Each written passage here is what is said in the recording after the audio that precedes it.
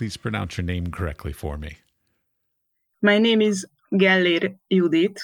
We use it in a different order, so that's why I pronounced it not like Judit Gellér. We use in Hungary a family name first.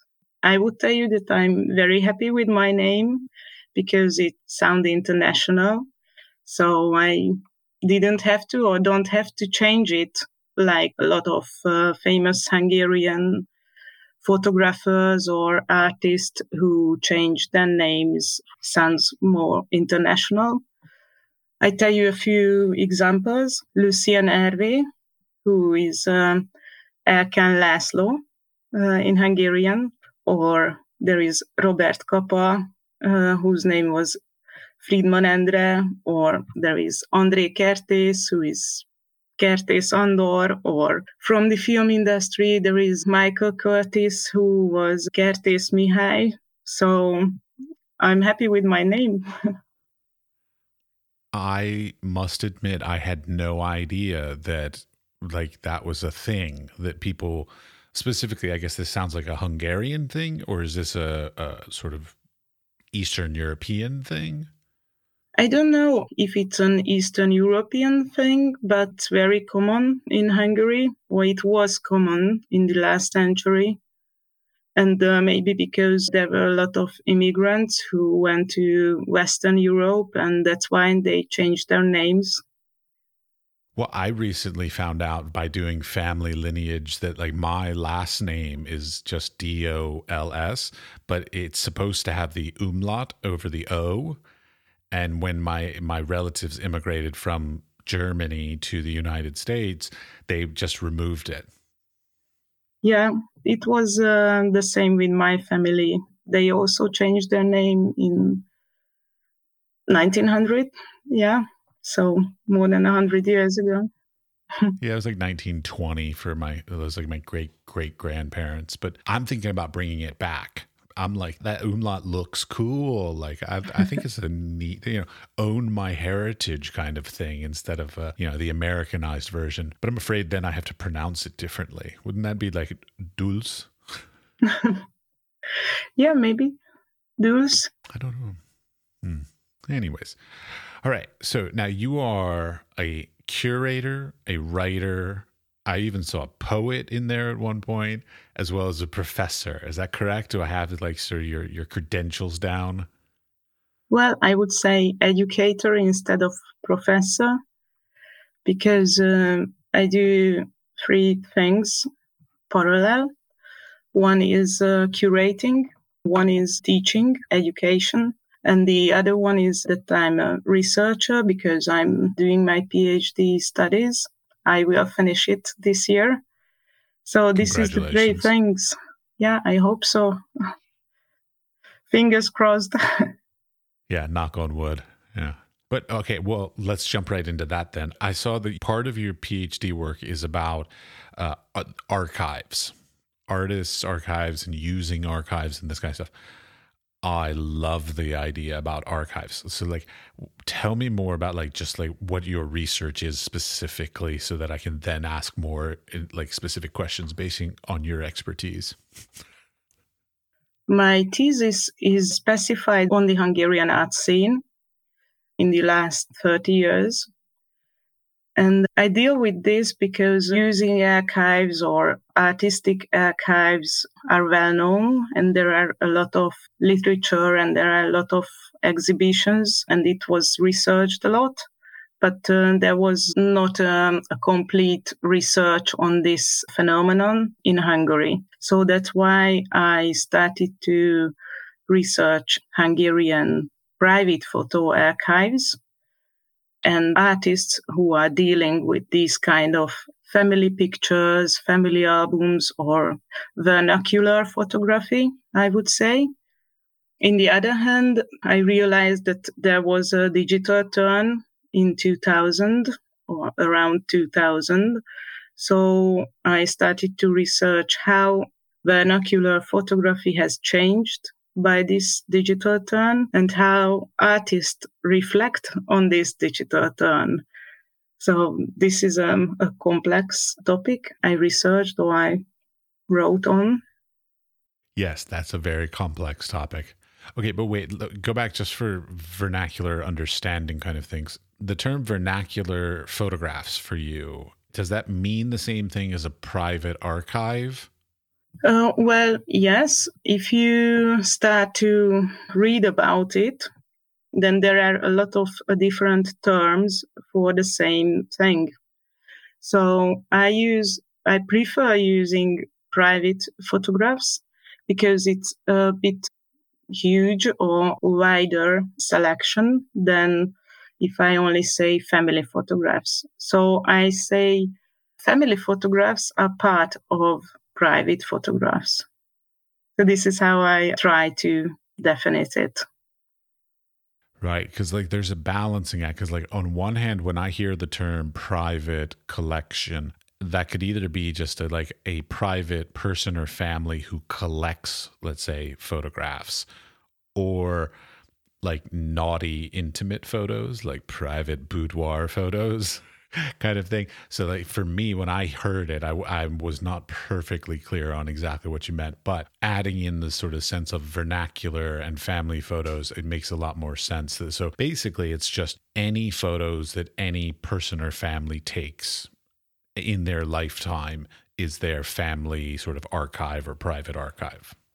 Yeah, this is what I was dealing with, mostly with the family photos and those pictures that we have in this family album, I would say. There is also if someone going for fishing and catches a big fish, so they have plenty of this type of photographs, or they photograph, or we photograph our dog or cat or something like this. It's also a part of this term.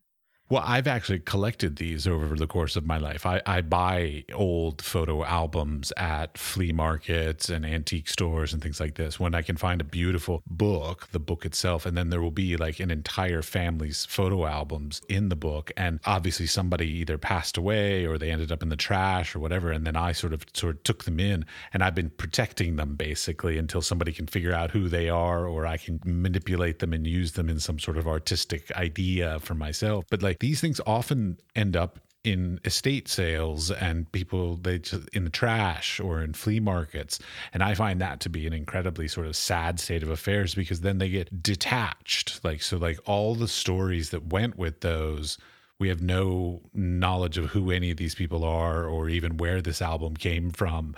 And in some ways I love that, but in some ways it's very sad. Yeah, there is. I don't know if you have heard of Fortepan. This is, especially in Budapest, we have a trash removal campaign. In these events, we can throw out a lot of trash into the street. And then next morning, they come and pick it up and remove it. In these times, there are a lot of photographs, photo albums thrown away. There is a guy who is Miklós Tamási, and he started to collect these photographs and digitize them, scan them, and he created a website, a digital archive, an online archive. And you can search in this archive, you can download, and you can use the images as you wish. So it is an important and very interesting archive. It has a timeline, so you can search for an image from the 30s or 40s, and it stops at 1990. And what's the web address for this? It's fortepan.hu. That's the kind of thing I always sort of wanted to do with my collection, because I've been sort of collecting these kinds of vernacular images for decades. I mean, I've even got daguerreotypes and all kinds of stuff, and tin types and amber types that I've been collecting. And it's this interesting thing of like, in some ways you want to connect it back to the owner, but in some ways the mystery is also a beautiful sort of thing in and of itself, because you're like, why is this person so proud? Why were they dressed up that day? You know, like all these kinds of great stories. And I mean, I love them. You're saying now people can now use them. So like, where does your research fall on this whole idea of these archives? Should they be made public? Should they be accessible to people? These are good questions, because in one hand, if you're an artist and you are starting to use this archive and you don't know who is on the picture, then you just see a figure, you just see a picture. But if you are a relative or if you have a family member on the picture, then you will act totally different. So, yeah, these are good questions. It is also an interesting thing that how researchers are dealing with this archive or dealing with these kind of pictures and how artists are dealing with this. So this is what I'm very much interested in, because we researchers are trying to make rules and borders and trying to make categories and so on. And then artists will come and they are just ruin all these boundaries that we try to hardly definite a thing. And then they're just doing something very tricky. All the definition is gone. That is kind of our role in society, though, is to like just fuck up the systems. Yeah, exactly. So I'm very happy with it, because artists, most of the time I like talking with artists about this topic, because they have a very creative ideas that make a turning point on my research, because I just didn't think about something, and it's so easy for them to say, oh, why not? Okay, just to be clear, so I'm just, before I ask some additional questions, I want to be sure I'm understanding correct. So you do research into sort of vernacular and family photos kinds of archives, not, let's say, like the archive of a famous like Robert Capa, like his archives. So like you're more what you call private archives versus sort of individual artist archives, correct? Yes, correct. That's too bad. I had lots of questions about artist archives. Yeah, so I deal with three things. One thing is the types of vernacular photography. Which is a great question, because like, I'll be honest, like I never even heard the term vernacular photography until I was sitting in a meeting, I don't know, what was it, probably 7 years ago now, of an art historian. And she starts throwing around like, blah, blah, blah, vernacular photography, blah, blah. And I'm like, what the fuck is vernacular photography? And then she, of course, educated me. And now, and it's very vague. I mean, it could pretty much encompass any photograph ever taken that wasn't, let's say, for money. Yeah. So it's hard, because not only amateurs taking these pictures. Can I say to a picture that was made in a photo studio by a professional artist of my family and me, is it a vernacular photography or is it an artist photograph?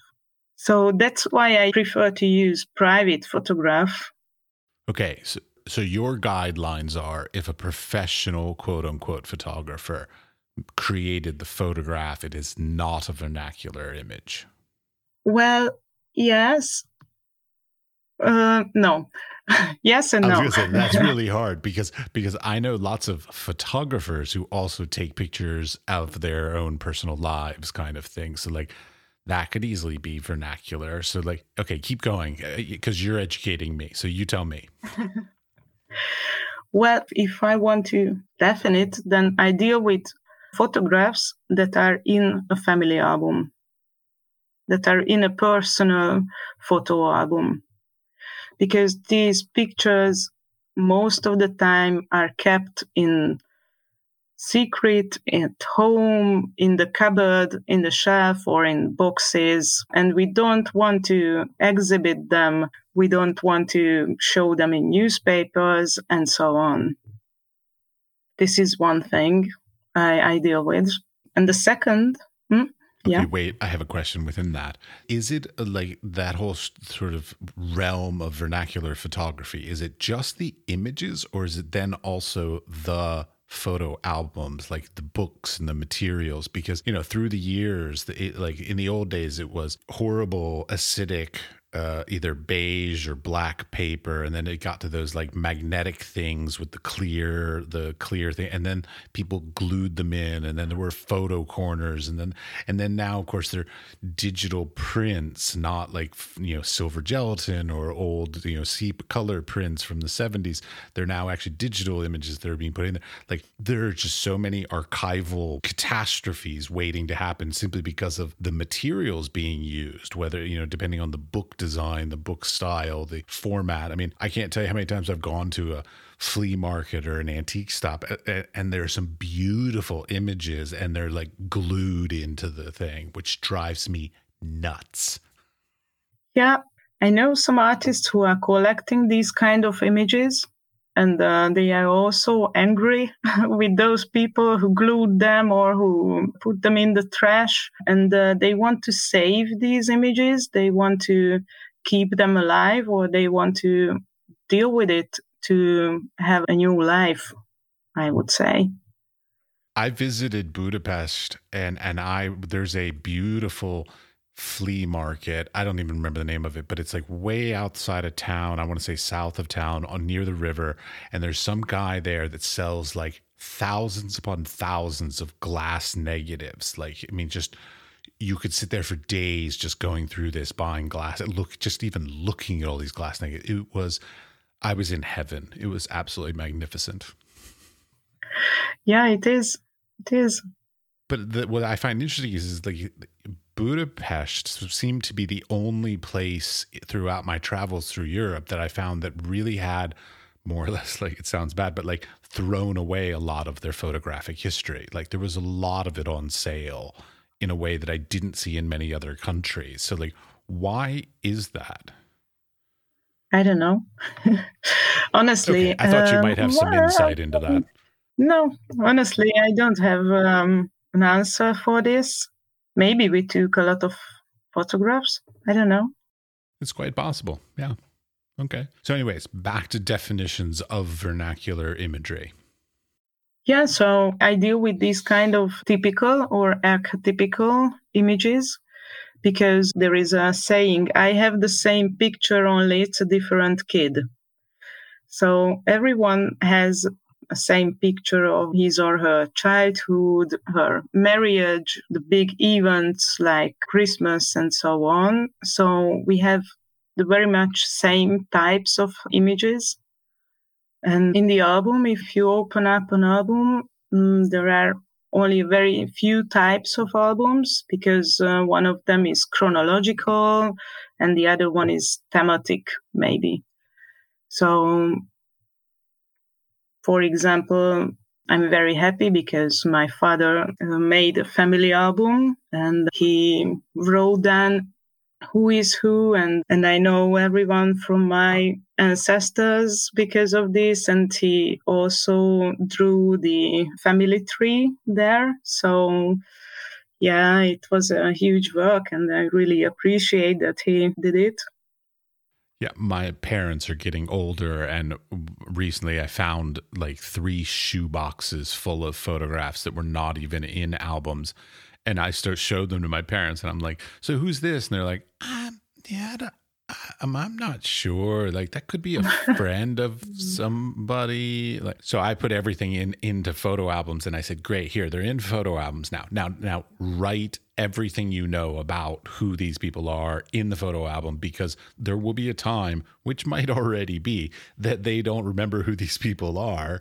And once they pass, like I will have no idea who these people are because like they didn't write it down. This whole sense of family lineage through photographs, to me as a photographer, is very important. Like, and it's not to a lot of people. Like a lot of people just throw away old family photos and disregard them or don't write things down, because like I even tried to explain to my aunt was like, well, why do you want all these family photos? And I'm like, because it's our family history. And if you don't write down like your childhood memories of these images, those memories will be lost forever. So like if you don't put that effort in now, it's gone because nobody else has those memories. And she's like, oh, I guess that makes sense. And I'm like,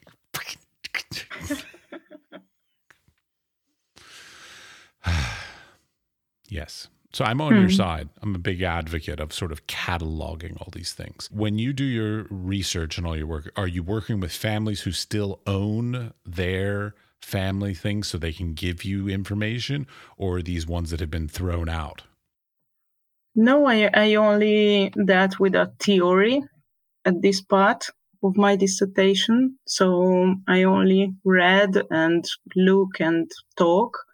The second part of my research is how researchers deal with or dealt with these kind of images. Because in Hungary in the 1980s, there was a researcher group who collected contemporary photography, which was in the 80s. They made some publications on and some conferences and talks. So I asked them how they researched. And the third part, which is the most important of my dissertation, is contemporary artists who are using these images somehow. So, for example, there is the work of Marcel Esterházy, who scanned an image of an old woman lying on the bed. And so he scanned and printed it very large, 1 meter times 1 meter, and exhibit it. And the title of the image is Found Grandmother. He started this work as a collection. So first he found this image and then he started to collect other old ladies. And because he didn't know his real grandmothers, that's why he said that, oh, these images could be of my grandma. So that's why he had the title Found Grandmother. It's an interesting balance because, like, on the one hand, you could sort of say, like, these artists are appropriating other people's work in certain ways.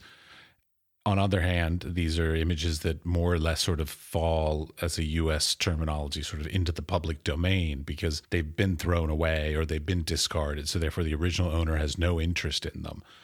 So that's a difficult sort of balance of, like, is it really that photographer's work?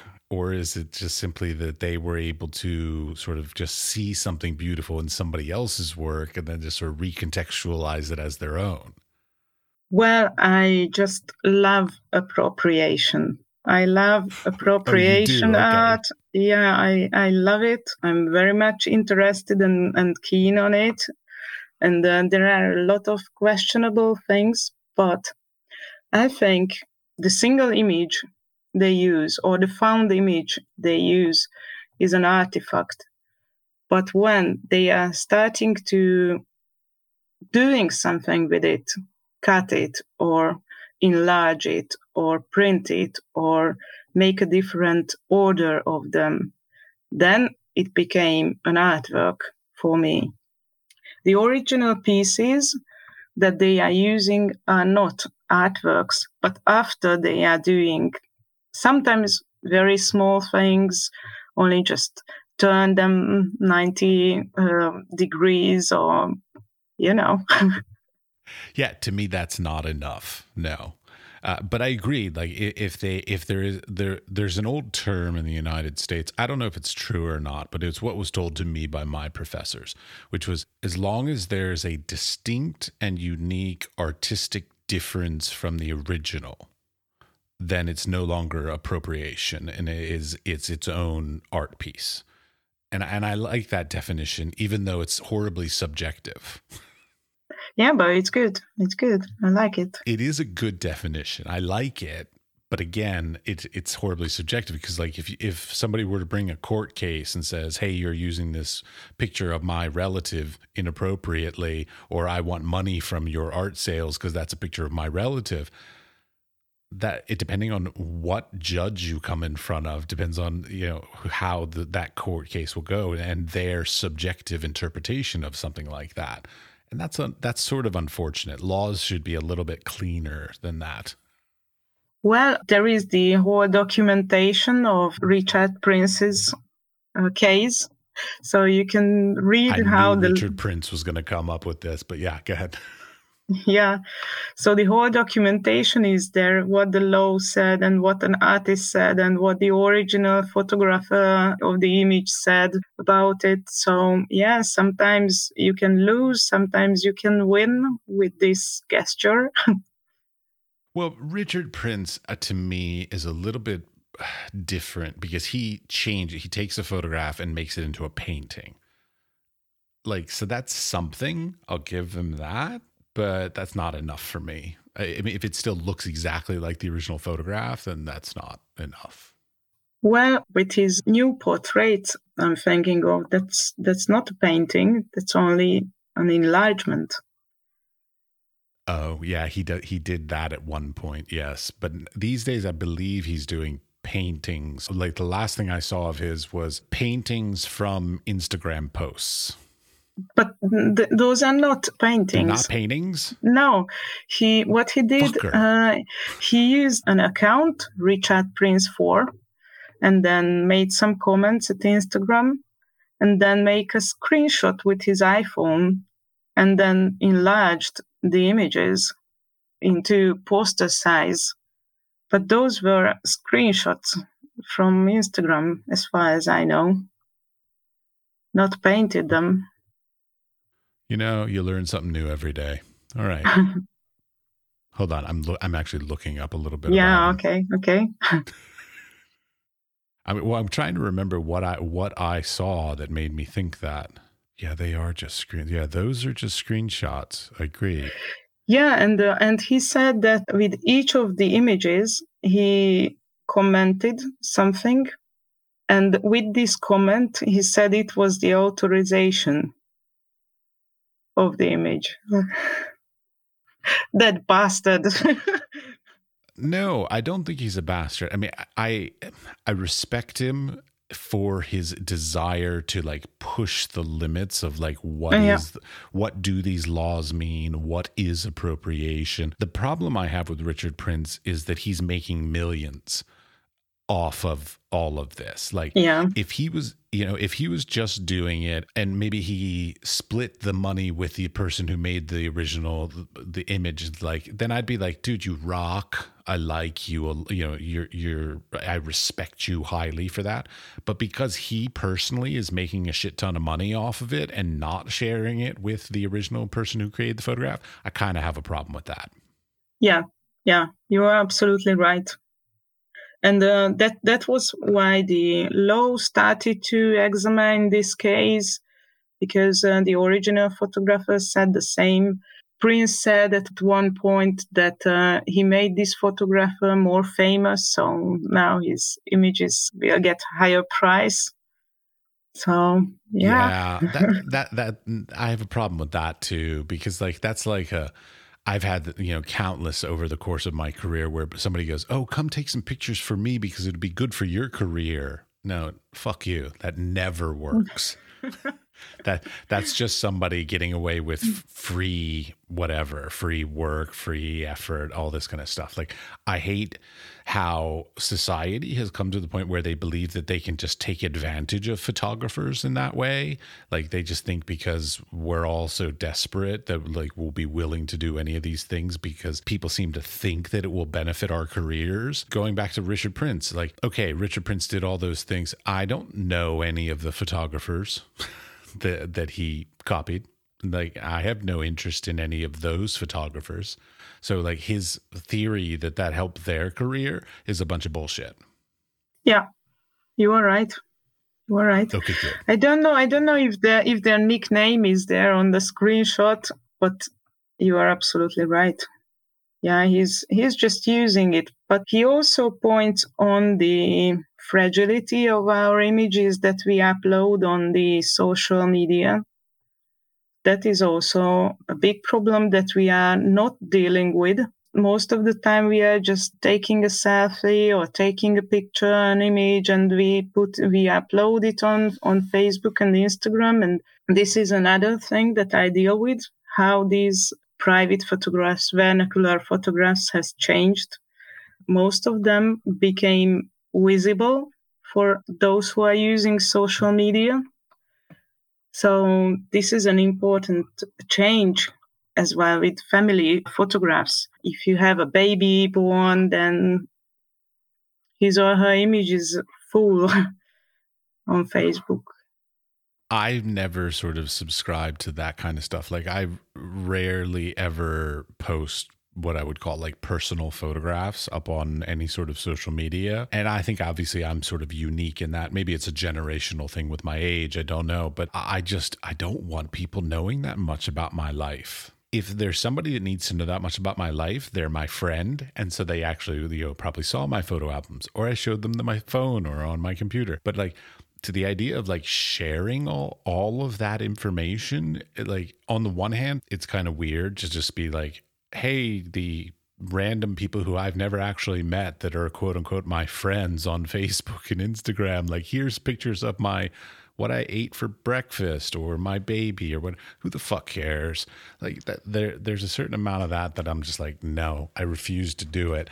But there's also the other side of it is like, we are giving away all of that data, that information, the location, the GPS stuff, all the embedded data that's inside those, all the metadata in the images to Facebook and Instagram, which I guess now technically is, what the fuck is it called now? Meta or whatever company it is now. Yep. But I mean, I don't like that. Like I even was afraid at one, this shows my paranoia. At one point, like when Apple came out with that thing with the thumbprint to unlock your phone, I was like, yep. I don't want to give my thumbprint away to them. I mean, they could like frame me for murder. I mean, they now have my thumbprint. Like that's a thing people get like accused of murder for, fingerprints. It's a very slippery slope of like just giving this stuff away that is eroding a lot of things, because it also changes the nature of like family photos were meant to be for the family. And now suddenly family photos are for public consumption. And that's a cultural shift that's happened in my lifetime that I'm not sure I'm super comfortable with. Yeah, exactly. One of the things that I realized, the researchers from the 80s, when they started to make categories of the photographs, they were looking at the images and making categories like this, or from the images, from the motifs that are on the image. But today, if you are, for example, a Facebook user, then Facebook has some live events. So they are telling you to upload an image of your newborn baby or of your quitting a job or your whatever live event you have. So they just generate you, or they just force you to make images and upload images on these live events.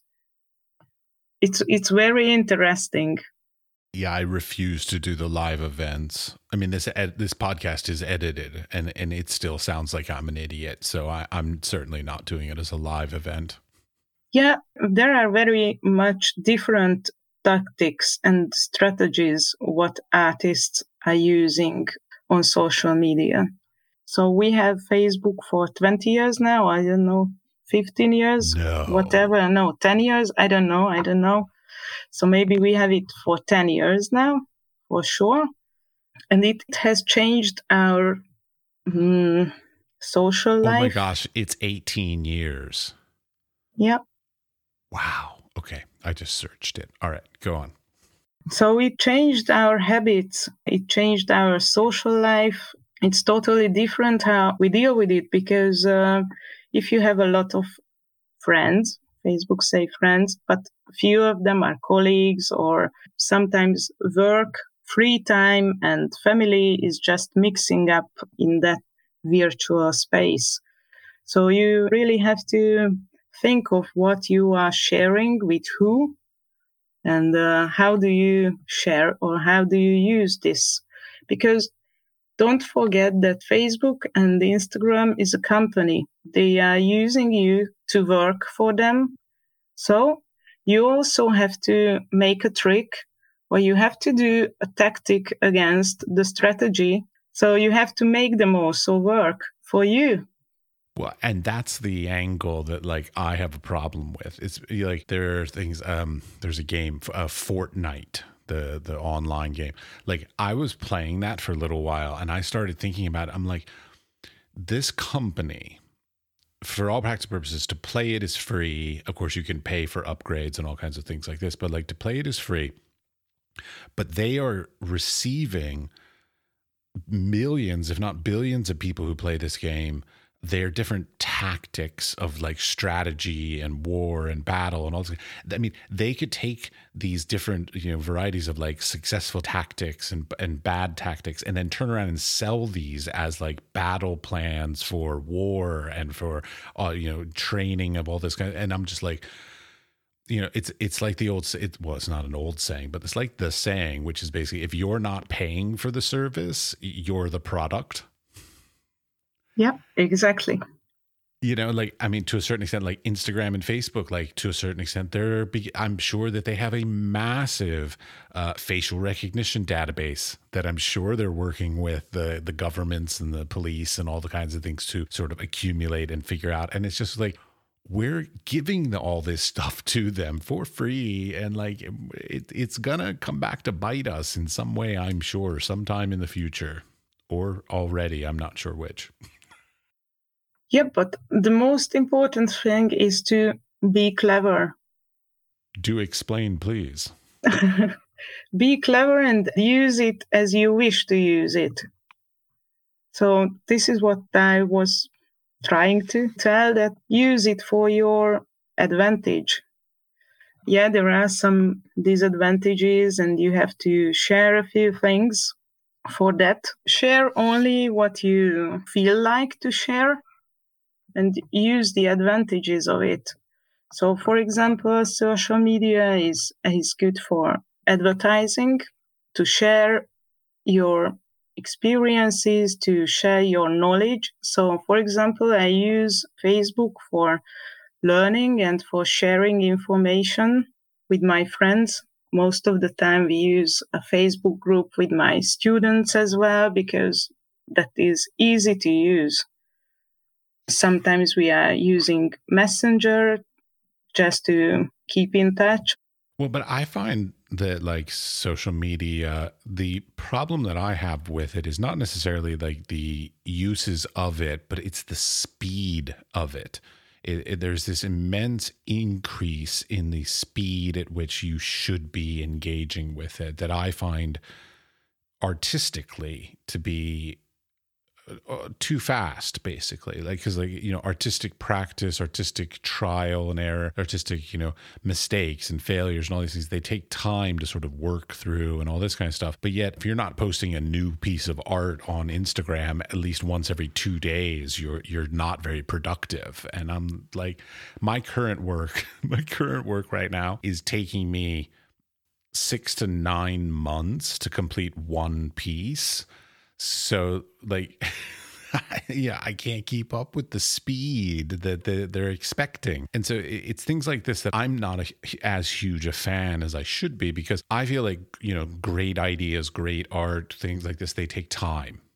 And whereas the social media and the internet is sort of compressing time in a way that's encouraging us to basically produce a higher quantity of things, but not necessarily a higher quality of things. Yeah, you are right, because these algorithms and these programs are for making us to be addict of them.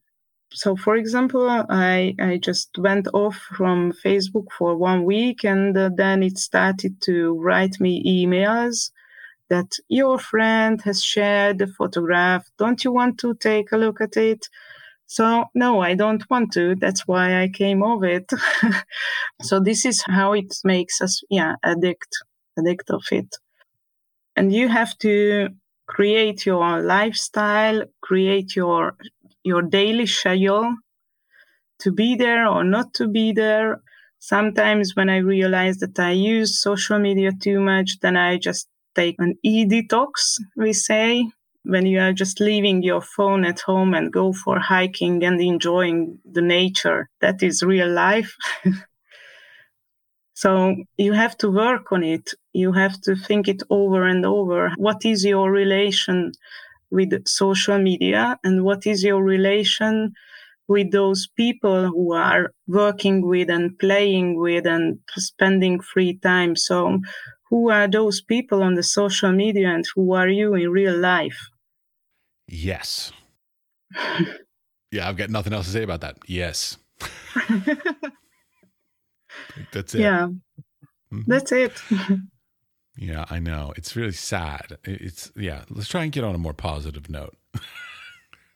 You said that you work with contemporary photography and or contemporary photography archives. Is that correct? I deal with contemporary photographers who are using archives. All right, because I have this like long-standing conversation that I keep trying to learn a little bit more about like estate planning and archiving, and like so like as a practicing artist living, sort of like what should we be keeping for archival purposes after we pass away, sort of estate planning kind of things. Like as a researcher, what do researchers want as far as the materials? Like, because like I'm sitting here with like all my journals and my notebooks and like all my old negatives. Like, do you need all that shit, or can I throw some of that away? It's a very hard question, especially because my father was an artist and now I have to deal with all his heritage, with all his notebooks and artworks and everything. Right now, I say that I don't want to throw out anything. I want to keep everything. And then at one point, you just have to make decisions that is it really important or is it not? My working method is that I'm always asking my friends, researchers, art historians, other artists, what do they think? Should I keep this or should I throw it out, or where should I leave it? Because there are different museums, there are different galleries, different institutions. So who wants what and where can I bring or put or give this or that? So, for example, I gave all the paints to his students because they can use the paint and paint a new picture. Or I gave a few of his tools to his colleagues, and then it makes them, reminds him, and they can make another artwork. But it is a big question. It is a big question also for the museums because a lucky artist has his artworks in different collections, in private art collections, in institutes, and in museums as well. So if you have an oeuvre, then all the pieces are in different spaces. Then it's harder if you only had the rest of them. So these are the pictures that no one wanted to have. Yeah, this is a big question. The most important thing, and what I have learned from my father, is documenting. Making your own archive, document all the things that you are doing. So, for example, I have a website. This is a blog. When I finished my BA studies at the University of Moholy Nagy, we had to fill in a form, write down your name, the title of your thesis, the abstract, and there was a box for your website. And I said, oh my God, I don't have a website. So I just created very fast a blog. And it was more than 10 years ago. What I am just doing is that I keep archiving my activities there. I use it for a document. And if you have a nice CV, for example, or a nice portfolio, then you will have everything in one document or in one space. And that is very helpful for the art historians, very helpful for the researchers who are wanting to deal with your artworks. Well, that's the thing I've run into, which has sort of created a little bit of anxiety in my mind, which is that it was told to me by somebody who does estate planning that for artists, that the idea is basically artists should keep as much as possible as far as physical, tangible things. So like bad works of art, journals, test things, like everything, anything that they can physically keep. I mean, obviously, space limitations, are an issue and all that, but like keep as much as possible, because if there's no additional context for an artist after they pass away other than just their art, then there's no ability for researchers to learn about that person as far as the researching, which is what's going to then lead to that artist becoming known after their death, maybe even known more after their death. So maybe they were undiscovered, maybe they were like medium successful in their lifetime, but it's only through that access and ability to find additional resources and information that will make it so that potentially somebody might research them. So therefore, then they become quote unquote sort of known after their passing. And that just makes me so anxious. I'm like, oh my gosh, I need to make sure to keep everything so that like my children will then be able to like have a good life, because I'm going to make it so that I'm able to be researched well so that they can then sell my work after I'm passed and all this. Like there's a line to like how much of that stuff should we really keep. So like it's a very nerve-wracking sort of like, oh my gosh, should I keep this? Because maybe somebody will think that this is some amazing insight into my artistic practice after my death. Like, or should I just go ahead and throw it away because I don't use it anymore? That's hard. It is. I have a story. Once I worked with a woman who was doing restoration of a ceramic design that was made by Vilmos Zsolnai. This guy was a ceramic designer, but also made a lot of experiments with the materials and colors and so on. Once this woman started to research, because she just didn't know what material could this be. And then she found a personal letter. It seemed that he had a girlfriend in Vienna. So in Vienna, that time, there was a kind of paint that he may used for this one. She knew this only because of that love letter. So you can never know what will be important or not. I don't know. It's always... And those are the kinds of beautiful connection ideas that I think in some ways are like the beauty of creating like an estate plan, of like keeping all of these things. Like I've got far too many things probably at this point, but I have whittled down over my lifetime. And there, it's the, how much do you keep? Like I even got, now that I've started, like, cause I didn't even think about this until I started this podcast. And since then people have been talking about estate planning and I'm just like, oh my God. So like now I'm to the point that like, if I use a piece of wood and it has like a sticker on it that says like the price and the company that made the wood and all that, I'll just leave it there, because that's sort of it tells the art historian who's going to see it after I die where I was when I made that piece based on where I bought this particular piece of wood. Like I'm getting so stupidly obsessive compulsive about this. Yeah. So it's a little bit the same as what you share on your timeline, what you keep, what you want others to know about you. A little bit. I mean, like I knew this guy. I can't remember his name. I went to undergraduate with him at the Corcoran, and he did these pieces. I'm not even going to get into trying to explain his work, but on the back of his paintings, he just came up with this totally arbitrary set of words that he would write on the back of his thing. Like he would put like Corolla, Autumn, Jill, like, I mean, just literally random. And he would tell me, he said, well, it's the car I was driving, the time of year, the girl I was dating at the time, like just totally random words. And I said, why do you do that? And he's like, just to fuck with these future art historians. Yeah. It's just like, oh, okay. There are some people that do it intentionally to fuck with people. All right.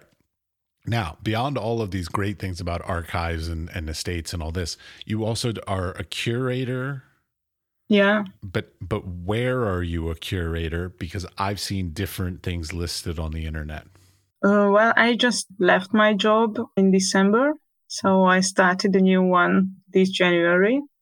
I sort of thought that by what I was reading, yes. Yeah, I worked at Coppa Center for nearly 7 years. That was enough. So I was looking for some change.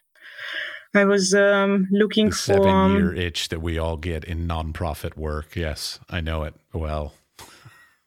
I just needed a change, new environment, new people, new knowledge, new kind of research. So right now I'm a contemporary curator at the Museum of Ethnography. So And it's that's fascinating. it is for me as well. Well, first of all, do me a favor, define ethnology for me. Just, I have what I believe is the right definition, but I have a feeling you're going to tell me something completely different. Well, it's we could say a synonym. It's cultural studies, and I will deal with visual culture, photography in the visual culture or in the contemporary culture. And specifically Hungarian. Well, in the first time, yes, I think so. But I just started it. I have some intentions and plans, but we will see how it will go on in the future. You can never know when you start a new job, then everything is new and nice, and you will see how can you manage to do all your plans. Because that's one of those things, like there's different kinds of curators choose to do different things. Some curators I know absolutely love being independent curators and sort of working wherever and doing whatever topics they want. Whereas some people choose to, like, they want to go in the sort of more what I would consider traditional curatorial path, which is going and basically finding a full-time job at an institution as a curator. So like, is that your sort of career desire, is to sort of build a career based around, you know, institutional work, or are you more of the independent minded and you just needed a good job right now? I wanted to work in an institution that is not a gallery, not a commercial gallery. So this was important for me. And that's a huge difference, yes. It is. So that's why I was looking around at these institutions in Hungary. There are not a lot of them, and there are not a lot of job offers in these institutions. So I was lucky with this one. And I always do things in parallel. So I always had a job, a proper job. Next to it, I teach, I make exhibitions, I talk with artists, or I give lectures on photo history or doing portfolio reviews and so on. In the last, I don't know, more than 10 years, I always had a proper job, a part-time job or a full-time job. I was lucky that they let me doing other things that is not part of the institution. Yeah, I mean, for me, the tradition was always that the desire was to be a curator at a museum or an institution. Like that's the sort of goal of being a curator in my mind from 30 years ago when I was young. Like that was the career goal. But it seems like a lot of that's changed for a lot of people. A lot of people don't want that institutional job, which I find a little crazy on the one hand. But on the other hand, the amount of bureaucracy and the amount of time and meetings and like what I would personally consider like the painful parts of doing curatorial work are very much part of the job of working at an institution. Yeah, it's true. I think it's the same everywhere. Sometimes you are lucky enough that you have a curatorial assistant or a project manager who is doing these paperworks instead of you, but that would be a dream job. I don't know. Yeah, I would love almost any job if I had an assistant to do all the shit I don't want to do. Yeah, true. Yeah. All right. So now then moving back to contemporary photographers using appropriation, because that's your specialty. How did you come to out of all of the different scope and range of different types of contemporary photography, come to the point of saying appropriated photography. That's my specialty. Okay. So my father was an artist. And you mentioned that, which yeah. I would love to hear a little bit more about that too, but go on. Yeah. And he used different mediums: graphic design, typography, captures, paintings, movies, sounds, and so on and so on, and some photographs as well. When I told to him that I will apply to the University of Moholi Nagy, then he said, that's a bad idea and you won't get in. And I said, okay, but I want to try it. That's not very supportive of him. No. So it's a long story, and then it's another story, but we made fun out of it. At MOME, we call it, we use it MOME. It's a shorter name for the university. We had a class with Péter Puklus, and he showed his photographs. They were personal images, images of his friends, family, and people who were lying in their beds or having their breakfast and so on. And I was very much surprised. It was 15 years ago. I asked myself, why isn't these images are in the family album? Why are these images are on the wall? Why do we call this art? What is the difference between amateur and professional? So how can I say from a photograph, if I only see an image, if this is an artwork or if this is not? So these were my questions 15 years ago that made me dealing with appropriation. So it's a long story, but this is how it became my interest.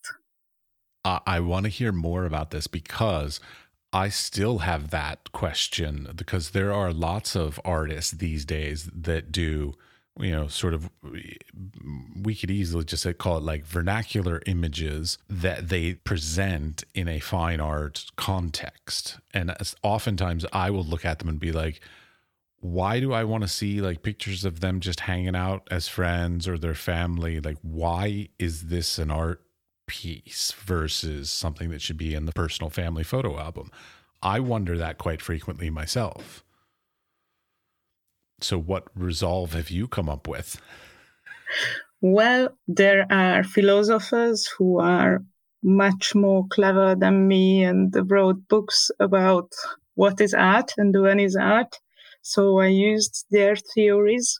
One of my favorite is Arthur C. Danto, who was an art philosopher, and he wrote a book, The Transfiguration of Commonplace, or something like this in English. I'm nodding my head like I know what you're talking about. I have no idea what this book is or who this person is. It's okay. Go on, though.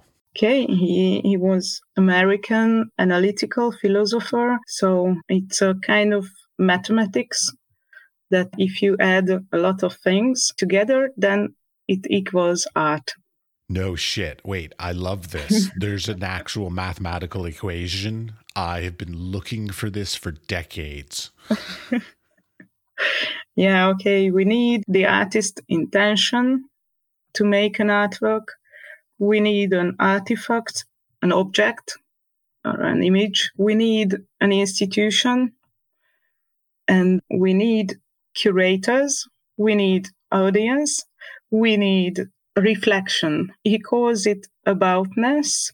It means that the artwork reflects on itself. It reflects on, it's questioning what is art. It reflects on the medium as well in the same time. So these are the pieces we need. And then it sounds easy. No, those sound like the most difficult things ever. But the two that I pick up on, which are the ones that like I'm the most sort of fascinated by in the art world itself, is the curators and the institutions. Because this is one of those things, like there's so many artists in the world that like they make amazing artwork. Okay, so like let's just go off the idea. There are some amazing artists that make amazing work, but if they don't get their work in front of certain curators or accepted or acknowledged by certain institutions, they will never be known, they will never be famous, they will never get whatever form of success they desire, kind of thing. And that I find to be an incredibly unfortunate part of that equation, because it's basically removes merit.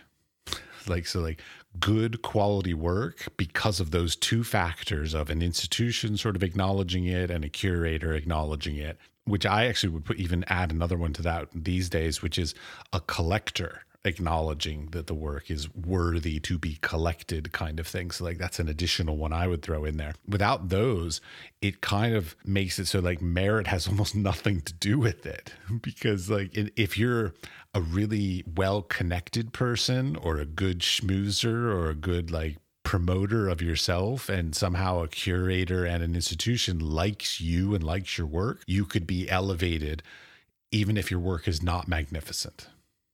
One thing is that Arturo Sidanto is not talking about which artwork is good. This is my next research question. What is good? What works and what not works? Great question. Yeah, because I did a lot of portfolio reviews. For me, being a curator is a hard work. It needs a lot of responsibility because you are working as a filter. You have to make decisions on, okay, this is good, this is okay, this is not good. I like the term, this has potential. Yeah. It's not there yet, but it has potential. Yeah, maybe. Yeah. If you work harder, maybe. But yes, so yeah, that nature of like what the role of the curators, the portfolio reviews, I love all this. Keep going. It's great. Yeah. The key, I think, in the art world is education and knowledge. Because if you see a lot of artworks, if you read a lot about it, if you talk a lot with other artists, then you will feel. So a lot of time, you always have to trust your instinct and your inner voice. Because if your inner voice says it's it's fishy, then it won't work. If you feel that something is not good, then the audience will see that it is not working. If you feel like that, okay, it's good, and you ask 10 more people about it. So as a curator, I asked two kind of people, I would say. One kind is researcher, art historian, so those who are professionals. And I also asked people from the street who are not dealing with art. So what do they feel? Because sometimes when professionals believe in an artwork, but it gives nothing to the audience who will visit the exhibition, the museum exhibition, then it's a question. I don't know. So for me, success is a win-win situation. When the artist is satisfied, the institute is satisfied, the visitors are satisfied, and you are also happy with the whole thing. That's a hard one to achieve. It very much so is. Like, I have this long-standing problem in my exhibition history. I will put up an exhibition and I will have like one piece that I think is like, that's the piece that expresses the series the best. It's the key piece that sort of ties everything together. And then usually during the exhibition, like, oh, hey, there's this extra space. And so I just throw up some other like sort of secondary piece that maybe wasn't like the primary series, but just because I needed to fill up the space. 99% of the time, that one that I threw up at the last minute, everybody loves that. And the one that I put up as the centerpiece, the masterpiece in the center of the exhibition, everybody's like, yeah, it's okay. Mm. I don't know if it's just like I'm a bad editor of my own work or what it is, but like I seem to oftentimes get it horribly wrong to my detriment, because I have not, as much as I should, probably, or obviously by that story, worked with enough curators to sort of help with this process. Because that's something like in America, when I was coming out of school 20 some years ago, it was not common to work with curators as young artists kind of thing. And so like I got in the habit of not working with curators. Now, since moving to Europe, I have found that working with curators is almost a mandatory thing. And I love that. I wish that had been the norm from the get-go, because we as practicing artists often are either too close or even sometimes too far away from a set of work, and we don't know what's going to connect with viewers, or, as you said, so viewers, institutions, or curators. We don't know. But you all as curators, which I love, sort of are that sort of go-between. That you listen to the artists, but then you also listen to the public. You listen to the researchers. You listen to the institutions. So like you all have a little bit better context for how things work and how things fit together and how things place, more so than necessarily we as artists do. Or I shouldn't say we, me. I'm horrible at it. I don't know about everybody else. Well, in the last 7 years, I made 35 exhibitions. It was very much different with different artists, and there are very different attitudes for the curators as well. And it's also different when you work on a solo exhibition or in a group exhibition. But let me talk about only solo exhibitions. So there are some artists who need curator because they are not sure on if it is a good editing or not a good editing. There are some who want nothing but the institutional paperwork from you. They don't want you, so they just give the floor plan and that's it. So they bring in the artwork and curate their own exhibition and it works. So it's okay. I agree with their decisions.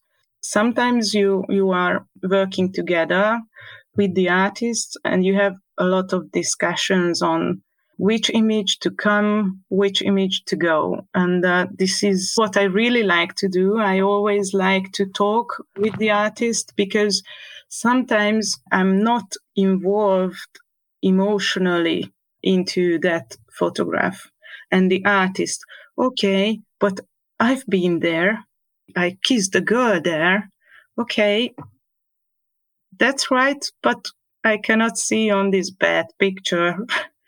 So that's why you have to say that I think it is not okay if we exhibit this image or so. This is how we do the editing or the selection. And okay, one more. There are two types of artists, photographers. One of them who is working on 12 images, and they really imagine how these 12 images will look like, and they are working on these 12 images for a year or something. The other one has 300 photographs, and we will have to select 12 from that one. These are different attitudes we have. I don't have proper answers. I always have questions. I'm always questioning my role because am I a part of this artwork or not? If I tell you, okay, use this image, you don't want to use, but I say, yeah, you should use this image. Is it a duo, an artistic duo? Or not. I don't want to be part of it, so I always want to step back because it's you who have to make the final decisions on the edit. I can give you suggestions. This is my attitude. So I give you suggestions and you have to think of it. So that's why usually I work with artists for a year or more. when we are doing a selection, because you have to think of it, I have to think of it, what will be the final. And another thing, this is one of my favorite examples. Do you know who was the curator of the exhibition of Wolfgang Tillmans in Paris? No. No, me neither. I know the role of a curator is incredibly important, in my opinion, in the sort of ability to refine and edit a series of artistic works to make it presentable to the public, let's say, in some relatable or acceptable sort of order or sort of placement or whatever it is. Again, I'm thinking a book or an exhibition, but they get no credit whatsoever. Like in the end, they get no credit. Nobody ever goes, "Oh my God, that magnificent exhibition that was curated by so-and-so." Like, nobody remembers the curators.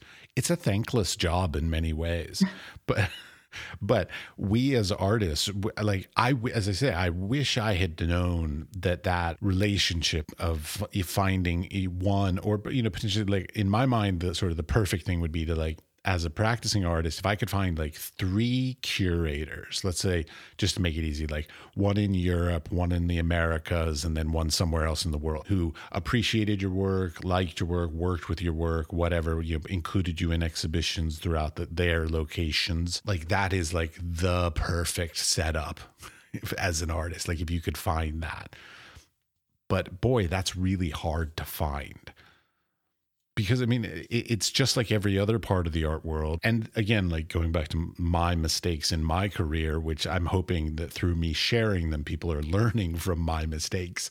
In my youth, I was a pretty much little arrogant shit, and I thought I knew what was best for me. I'm like, this is the series I want to produce. This is how I want it hung. I was sort of a control freak, and I was like, no, this is what it has to say. Fuck you. Like, I'm going to do it my way. And it doesn't work.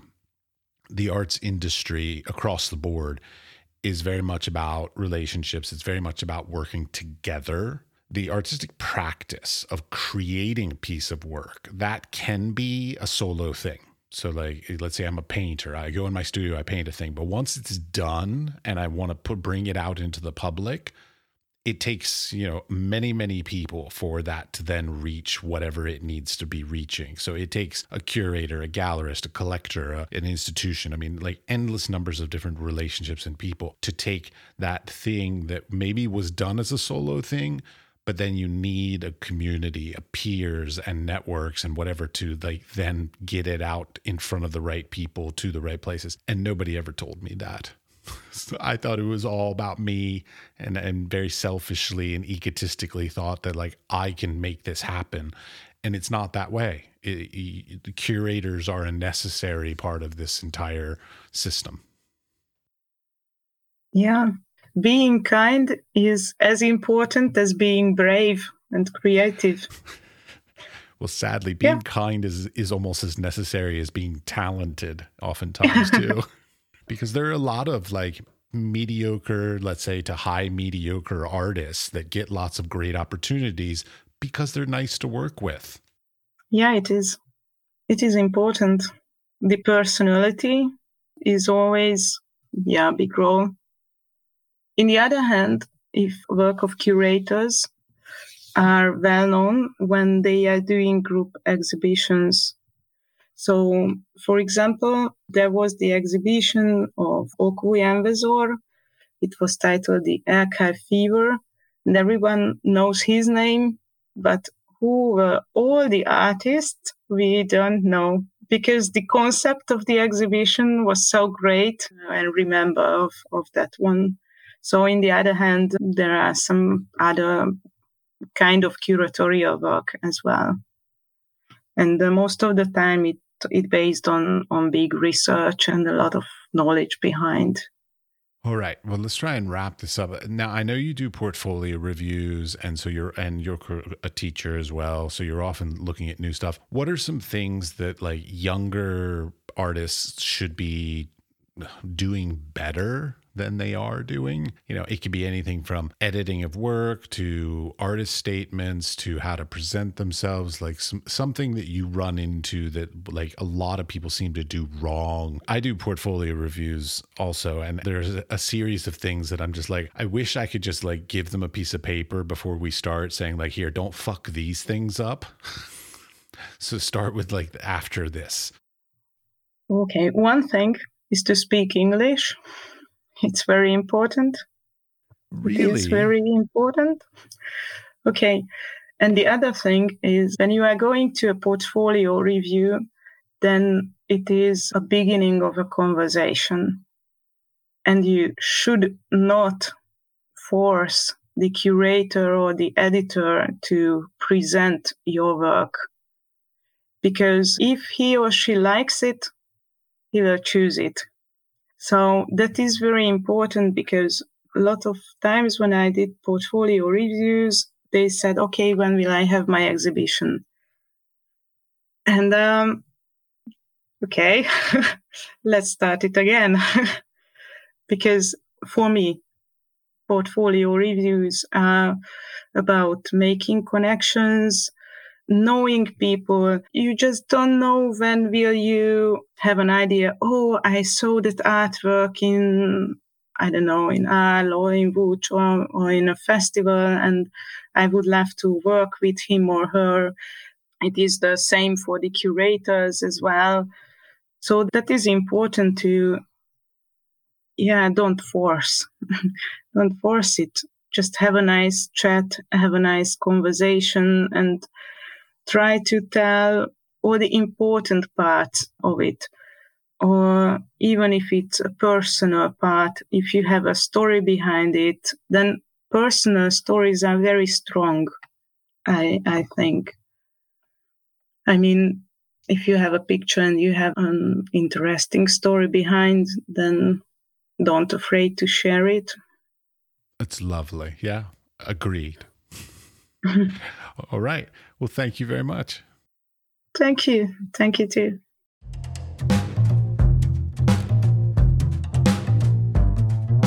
Before you go, we would like to thank you for listening all the way to the end of the episode. We would also appreciate it if you would share this podcast with your friends, family, coworkers, or studio mates, anyone with an interest in the arts and creative industries. The building and strengthening of the arts and creative community, both today and in the future, is at the core of our mission for this podcast. They can listen and subscribe on Spotify, Apple Podcast, or wherever you get your podcasts. We are produced by 5014, the audio was edited by Kush Audio Services, and the music was created by Pete Bybee. The Wise Fool Art Podcast is supported in part by an EEA grant from Iceland, Liechtenstein, and Norway in an effort to work together for a green, competitive, and inclusive Europe. We would also like to thank our partners Hunt Kastner in Prague, Czech Republic, and Kunstsentrene i Norge in Norway. Links to EEA grants and our partner organizations are available in the show notes or on our website, wisefoolpod.com.